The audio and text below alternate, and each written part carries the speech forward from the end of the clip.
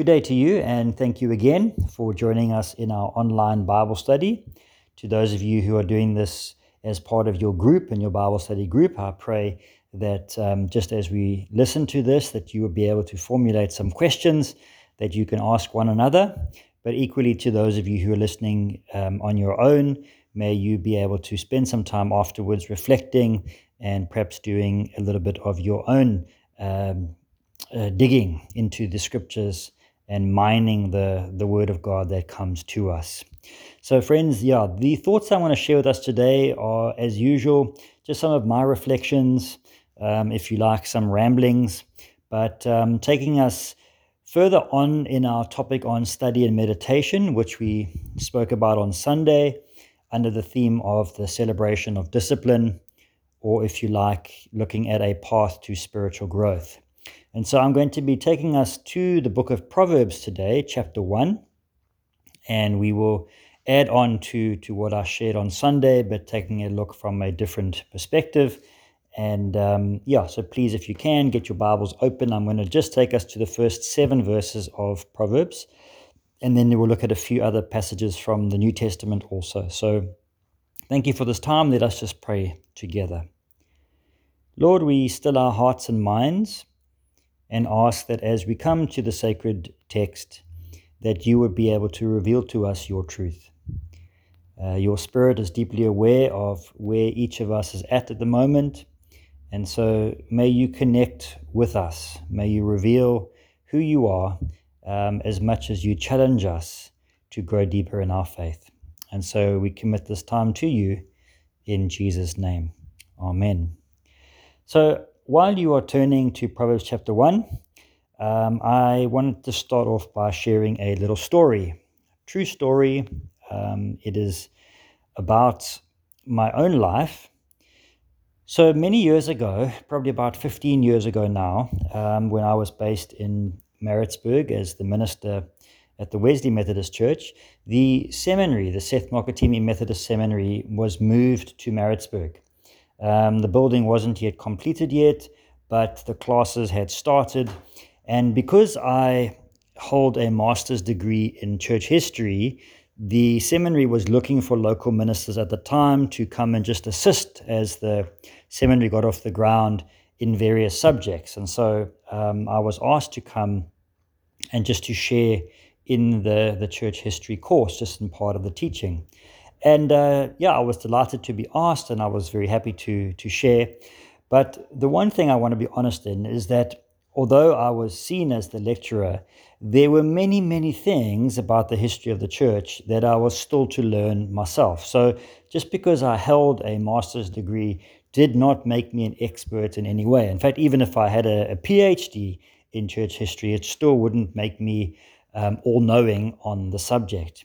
And so as we started to plan the lectures and the course outline, so I began to do my own reading and my own studying around various other topics so that I would be able to have a little bit more information and knowledge to be able to share with the students. And obviously, year after year, as I taught for nearly 10 years at the seminary just as a part-time lecturer, I began to understand more about my subject, more about the history of the church. Particularly, I focused on from the early church up into the time of the Reformation. But even that, 1600 years, you can't become a master of all that because there is so much information and so much happened in the history of the church. And so I continued to have a love for history, as many of you know, and I continued to love watching documentaries or series or even reading books about the history of the world, but also about the history of the church. So why am I telling you that story? I'm telling you that story because it ties in with the whole theme of study and meditation. And I want to say right from the beginning that when it comes to understanding the scriptures and reading the scriptures, we will never exhaust the scriptures. We can keep reading the Bible until the day we die, and I really believe that there will be new things revealed to us. That is the treasure of the Bible. But what saddens me is that there are some people that aren't willing to even dig deeper into the scriptures to be able to find the treasure that is there. And so studying and reading and meditating on the Bible takes time. And if we're willing to put our minds to it, even if it's only a few minutes a day, I believe that we can unlock some of the gifts that God has given to us through the scriptures. And so thank you. I mean, I know I'm preaching to the choir because you are listening to this, which shows that you are willing to grow in your faith. But I just want to say to us that, studying the scriptures and learning it and reading in it will be something that we will do for the rest of our lives. And I hope it's something that you continue to enjoy, because there are so many things that are almost unexpected and surprising in the Bible. So when we come to Proverbs chapter 1, the book of Proverbs, or the collection of Proverbs, as you probably have gathered, is around wisdom. They are attributed to Solomon. This is what it says in verse 1. These are the Proverbs of Solomon, David's son, king of Israel. Now, that is also debatable, to be honest, because scholars have showed us that there are a number of the Proverbs that are recorded in here that may not have been from Solomon's mouth, but because at the time that Proverbs was put together, if you asked anybody who was the wisest person on the planet, they would have said Solomon. And so what often happens, and did happen in the context of the time, is that the name, a famous, well-known name of a person like Solomon, was then accredited to a lot of the sayings. And he may even have said some of these sayings, but they may not have been originally from him. But that's not the point of it at all in any case, because the Proverbs that we read are important for us, and they are great, wise teaching. So whether they came from Solomon or from David or passed down from generation to generation, we mustn't get caught up in that. Yes, verse 1 says these are the Proverbs of Solomon, and so we will just, for the sake of ease, say they are inspired by him or accredited to him or written by him. That's enough for us today. But we come to verse 2, which gives us the purpose of it. So remember, this is under the context of studying and meditation. So the writer says the purpose of these proverbs is to teach people wisdom and discipline, and to help them understand wise sayings. So in coming to the book of Proverbs, all 31 chapters, the very purpose of these chapters is that they are there to teach us, that's you and myself, to teach us wisdom and discipline. Now, the word wisdom in Hebrew, it appears almost 300 times in the Old Testament. And we all know that there is a marked difference between knowledge and wisdom. Very simply, we could have a look at a simple understanding of the difference. Is that knowledge is about the accumulation of facts and information, but wisdom is about applying those facts to life, and in our case, to faith. So the writer of Proverbs is saying to us that the very purpose of putting all these on paper and memorizing these is so that we will be wise. So we will take the knowledge, take the information, and be able to apply it to our faith. And here he also uses the word discipline, in a disciplined kind of way. And then we will be able to understand these wise sayings. He carries on to say, through these proverbs, people will receive instruction in discipline, good conduct, and doing what is right, just, and fair. Now, these words that I've read to you now come from the New Living Translation. If you read it from the NIV, it says this: their purpose is to teach people wisdom and discipline, to help them understand the insights of the wise. Their purpose is to teach people to live disciplined and successful lives, to help them do what is right, just, and fair. So if you like that kind of phrase, then hold on to that. But the idea, and I'm going to hold on that word successful from the NIV, because it's interesting that some people that have a very negative view of the scriptures believe that the scriptures are only there to rain on our parade. but that word successful should pique some interest in us, because what the writer or Solomon is saying is that their purpose is to teach people to live disciplined and successful lives. So, in other words, that when we follow what we are studying, when we apply what we learn, our lives will be successful. Now, we can debate about whether he's talking about material success or spiritual success, but I think you understand the point. That these words for us, now, okay, the writer's talking about Proverbs, just those 31 chapters, but I'm going to broaden that for us today, is to say the purpose of us to know the Bible, all 66 books, all of the different contexts of the time, is to see what God is saying to us throughout history, and to help us to live disciplined lives.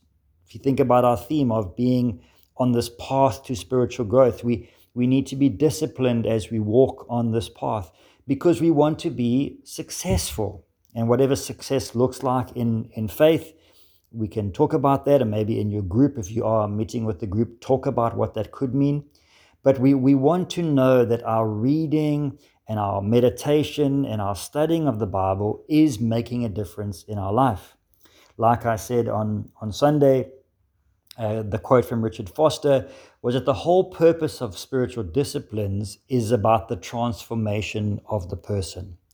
The whole purpose of studying the scriptures and then meditating on the words is never just about having a head knowledge, or to use the term of universities or colleges, to have that degree on paper. That makes no difference. A student with a degree still has to go out and practice what they've learned in whatever field they've studied in. And so for us who study the word and then spend time mulling over it and meditating on it, it still needs to translate into a change in our hearts. Otherwise, all that we've done is crammed information into our minds. So that's very important for us. Verse 5, carry on, I read from the New Living. Let those who are wise listen to these proverbs and become even wiser. And let those who understand receive guidance by exploring the depth of meaning in these proverbs, parables, wise sayings, and riddles. Now, it's that I also want to come back to. I like the word explore. So it's actually used explore in both the New Living and the NIV. And this brings us back to my point of today. It's that if we want to be wise, Proverbs is saying to us, listen to the Proverbs, and then you'll become even wiser. And it also says, let those with understanding. So if you comprehend it, if you are willing to be humble and to understand the ways of God, then we will be willing to receive the guidance that comes from the Proverbs, but also from the Scriptures. And how we receive that guidance, verse 6 says, by exploring the meaning in these proverbs, parables, the words of the wise, and their riddles. Now, those phrases or terms are used in conjunction with the proverbs, but I'm going to again expand it if we talk about the entire scripture. So what we are called to do as Christ followers is to explore the meaning in the Proverbs, the parables that we don't just find in the book of Proverbs, but the parables we find in the New Testament. And we did our Bible study series on parables last year, I think it was. We also explore the meaning of what is written down in the poetry of the Psalms, also in the Chronicles, the books of the prophets, the books of the Torah, the law, the books of the vision that John had in Revelation, the letters that come to us through the writers in the early church, as well as the gospel accounts. And that is what we are committing ourselves to, exploring the meaning of what is written in these words. And this is a lifetime. It's a lifetime commitment, and it's something that I really pray that we would commit ourselves to. And then in verse 7, it says, "Fear of the Lord is the foundation of true knowledge, but fools despise wisdom and discipline." Now, I think you are aware of this, but that the word fear here is talking about reverence or respect. So reverence of the Lord or respect of the Lord is the foundation of true knowledge. The New Living says that is the beginning of knowledge. Only fools despise wisdom and discipline. And so what the writer of Proverbs is saying to us is that when we come to God with this holy reverence, this fear, he uses the phrase, when we come to God with that approach, then that is the beginning of our quest for knowledge and wisdom and understanding the things of God. The opposite, obviously, then, is that a fool, somebody who, and this is not a fool as in hasn't got the intellectual capacity. No, this is a fool who in his heart is, as she says, I don't need that. I know a better way. And if I come back to my story in the beginning, I would have been a fool to have said to those who invited me to come and teach church history, "It's all right, I don't need your help. I've got this all covered. I know everything there is to know." Because that would have been arrogant and foolish. And the more I started to study and the more I found books and read and watched all kinds of other programs, the more I realized how little that I knew. But I was still able to put that all together and able to help the students in the quest for their knowledge and part of their own study and growth. And so I think you can understand the connection here is that growing deeper in our faith requires the discipline of study and meditation. Because, friends, it's about allowing the Word of God to dwell within us. Now, Colossians 3, this is the passage from the New Testament, Colossians 3, verse 16 and 17, Paul says an interesting thing to the church. He says this, "Let the message of Christ, in all of its richness, fill your lives. Teach and counsel each other with all the wisdom that he gives. Sing psalms and hymns and spiritual songs to God with thankful hearts. And whatever you do or say, do it as a representative of the Lord Jesus, giving thanks through him to God the Father." And it's that verse 16, let the message about Christ in all of its richness fill your lives. And that is, I think, again, a reminder of the purpose of study. Because if you or I only gather information about the ways of God from listening to the preacher or the pastor or the minister on a Sunday, that is a very limited start. It's a start, yes, but it's a very limited start. There is so much more that we can do ourselves to allow the Word of God to fill our hearts and lives, and then also to join up with a group of people to talk about these things. Remember Proverbs 1 verse 6, explore the meaning.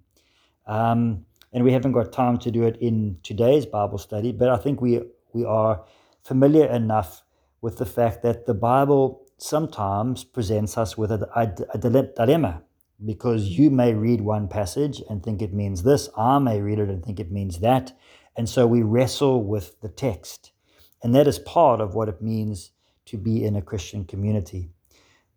However, the message of the gospel doesn't change. And so when we allow that to fill our hearts and our lives, so then we believe that will overflow into how we live this spiritual journey. In this Psalms, and again, I'm not going to recap this, but we did our Bible study last year on the whole of Psalm 119. But a reminder to us that phrase, if you read now in the King James Version, the translators use the phrase, thy word. We would now, I guess, say your word. But David, in that psalm, speaks about how he allowed the word of God to fill him, and it would have been through study, through memorization, through meditation, through all those practices of allowing the Word of God to move from the pages into the heart Psalm 119 verse 11, thy word I have hid in mine heart, that I might not sin against thee. Just that in itself shows us that what he was saying is, I've taken the word, I've placed it inside me, I've digested it, I have consumed it, so that when the time comes and the temptation comes, I would not sin against you, O God. Verse 16, I will delight myself in thy statutes, I will not forget thy word.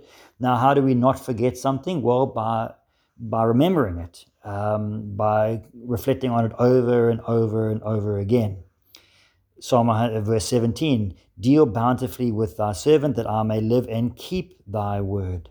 Verse 42, for I trust in thy word. Verse 50, this is my comfort in my affliction, for thy word hath quickened me. And then verse 105, thy word is a lamp unto my feet and a light unto my path. That was the key text for that whole Bible study on Psalm 119. But that is again a reminder that by studying the word and meditating on it, it becomes a lamp to our feet and a light unto our path.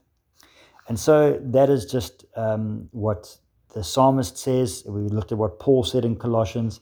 Of course, and here comes the balance of what I'm really challenging us on today. Of course, your salvation and my salvation is not dependent on how much we know, how many Bible verses we can quote, what the historical context of each book of the Bible. That your salvation and mine is not dependent on that. However, it does help us to see more and more about this God that we worship and all that he's done and trying to do to bring us into a relationship with himself. I'll just read Galatians 3 just to put that in context. Galatians 3 verse 10 says, but those who depend on the law to make them right with God are under his curse. For the scriptures say, cursed is everybody who does not observe and obey all the commands that are written in God's book of the law. So it is clear that no one can be made right with God by trying to keep the law. For the scriptures say it is through faith that a righteous person has life. So, in the words of Paul, we don't know the law and memorize the law so we can find our salvation, because if we break even one part of the law, we are guilty of sin and therefore guilty of death, in the words of Paul. But what it does show us is it makes us aware of our sin, makes us aware of our need for God. And so it then becomes that guide, that light that shows us our need of salvation. Coming back to the words that Jesus spoke to the Pharisees and the religious leaders when I think it's in John chapter 5, yes, John 5 verse 39, he challenged them and he said to them, guys, you study the scriptures diligently. So he was in a way commending them. He says, look, you know it well. But he says, it's because you think that in them you have eternal life. These are the very scriptures that testify about me, yet you refuse to come to me to have life. And remember, Jesus is speaking here in John 5 about what we would know as the Old Testament. So that's all about the law, also about the prophets and the poets and all that kind of information. That was what they had as their scriptures. But those people, those very deeply religious, sincere, disciplined, God-fearing people, they were reading the scriptures over and over and over again because it spoke of the coming of the Messiah. It spoke about the hope in the Messiah. And so Jesus says to them, guys, you know the scriptures backwards, and yet here I stand in front of you and you can't recognize me. And that, I think, is the big warning for us, is do we recognize Christ? Do we recognize God? Do we recognize the gospel? Do we recognize the light of Jesus in the scriptures that we are reading? Because these should all point us to God, all point us to the eternal life that we have been promised through him. And so I'm going to stop there for today. I think you have heard enough of my voice, but I invite you to continue the wrestling. I just have, I've seen it on my notes here. I just have one thing to add, which is more of a challenge. And just in doing some of the reading up for this week, I came across a stat that says, it was done actually late 2022, that says on average, people in the world today spend about plus minus 7 hours in the day. I think it's 6 hours and 50 something minutes a day on some kind of screen, having time on a screen. A lot of that, I think, now is on smartphones, but it could be computers, it could be TV, still all of that. And if you think about that, just in terms of a 24-hour day, those people that are sleeping 7 hours or maybe 8 hours, add that onto the 7 hours, that's give or take 15 hours, 14, 15 hours, plus the time that people spend at work or doing other things. We then say, well, how much time is actually left for reading the Bible, studying, doing the things for God? And I was challenged by this, and not to try and make us feel guilty about it, but it's just to be aware of the challenge. Carving out that time is difficult. And so I was left pondering with the question, so how much time do I spend on screens? Now, some of our smartphones even tell us that weekly. They will give you this message that says, Dom, you have spent so much time on your phone this week. It's up from last week or it's down from last week. And I like that because it's kind of like a every week reminder. But maybe we should ask the question, well, how can we change this? So if, for example, we are on that scale of the average, spending many hours a day on our screen time, could we reduce that? And let's just be practical. Let's say, could I reduce that by 15 minutes per day? And that 15 minutes I could then devote to perhaps reading something around the Bible.